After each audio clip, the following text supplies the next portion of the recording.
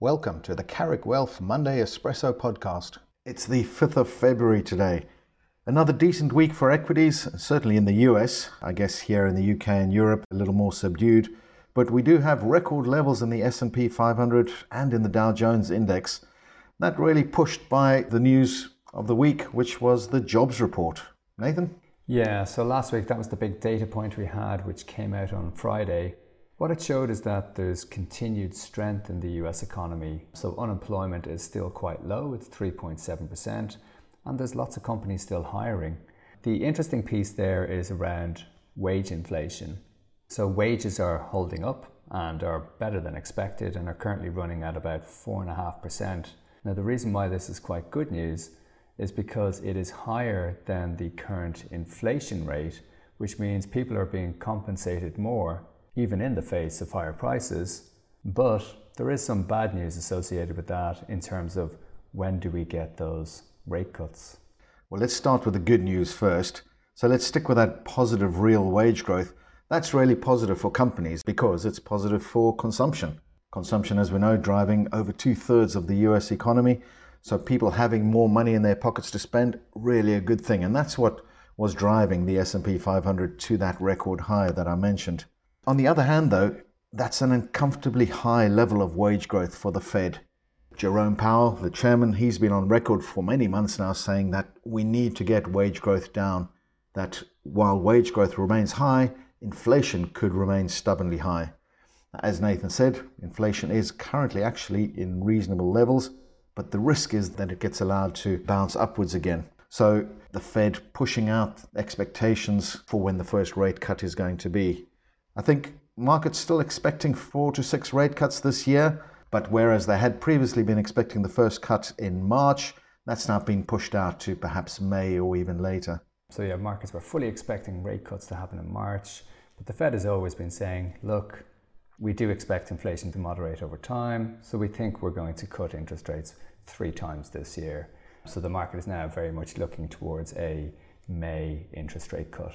Let's turn our attention to earnings season. So companies in the middle of the Q4 earnings season, about just under half of companies in the US have now reported.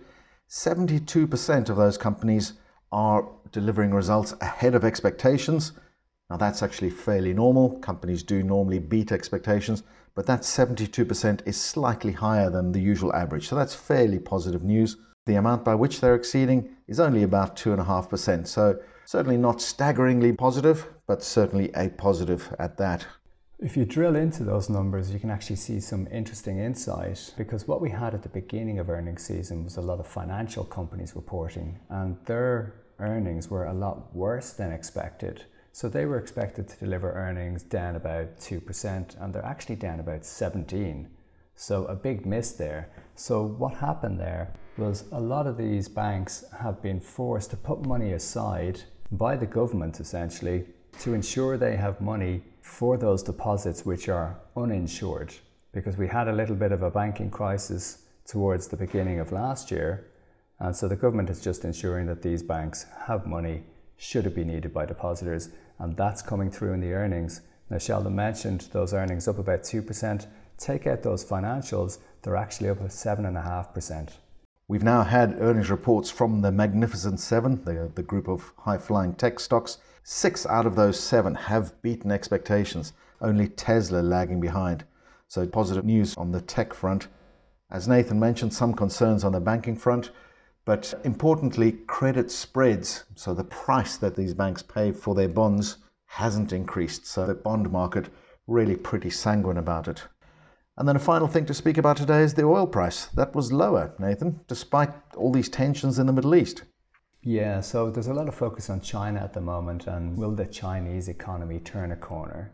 Now, we've had some stimulus measures out from China, but the market still believes that's not enough. Actually, last week we saw Chinese equities off quite a lot, and this is linked to the movement in the oil price because generally there's concerns about weakness in that economy, and it is the second largest economy in the world and a big consumer of oil, and if that economy is continuing to be weak, then that leads to less consumption of oil, which is why we saw a 6% fall in the oil price.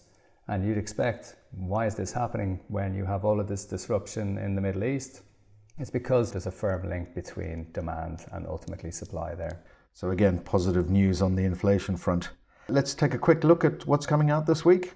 Yeah, so we've got a couple of data points. So for the UK, we've got house price data, so a lot of people will be focused on that. Interestingly, house prices have actually been rising over the last couple of months, and we're expected to see a modest rise in UK house prices. For the Euro area, we have retail sales, which will give us a bit of insight into how consumers are doing in this environment of higher cost, higher inflation. But again, we've got lots of company earnings. We're halfway through the earnings season, but we've got big companies like Alibaba, Caterpillar, Ford, MacDonald's, PayPal, Pinterest, Spotify, Walt Disney reporting this week. So the market will definitely be focused on those. Lots to look out for, and we look forward to speaking to you again next week.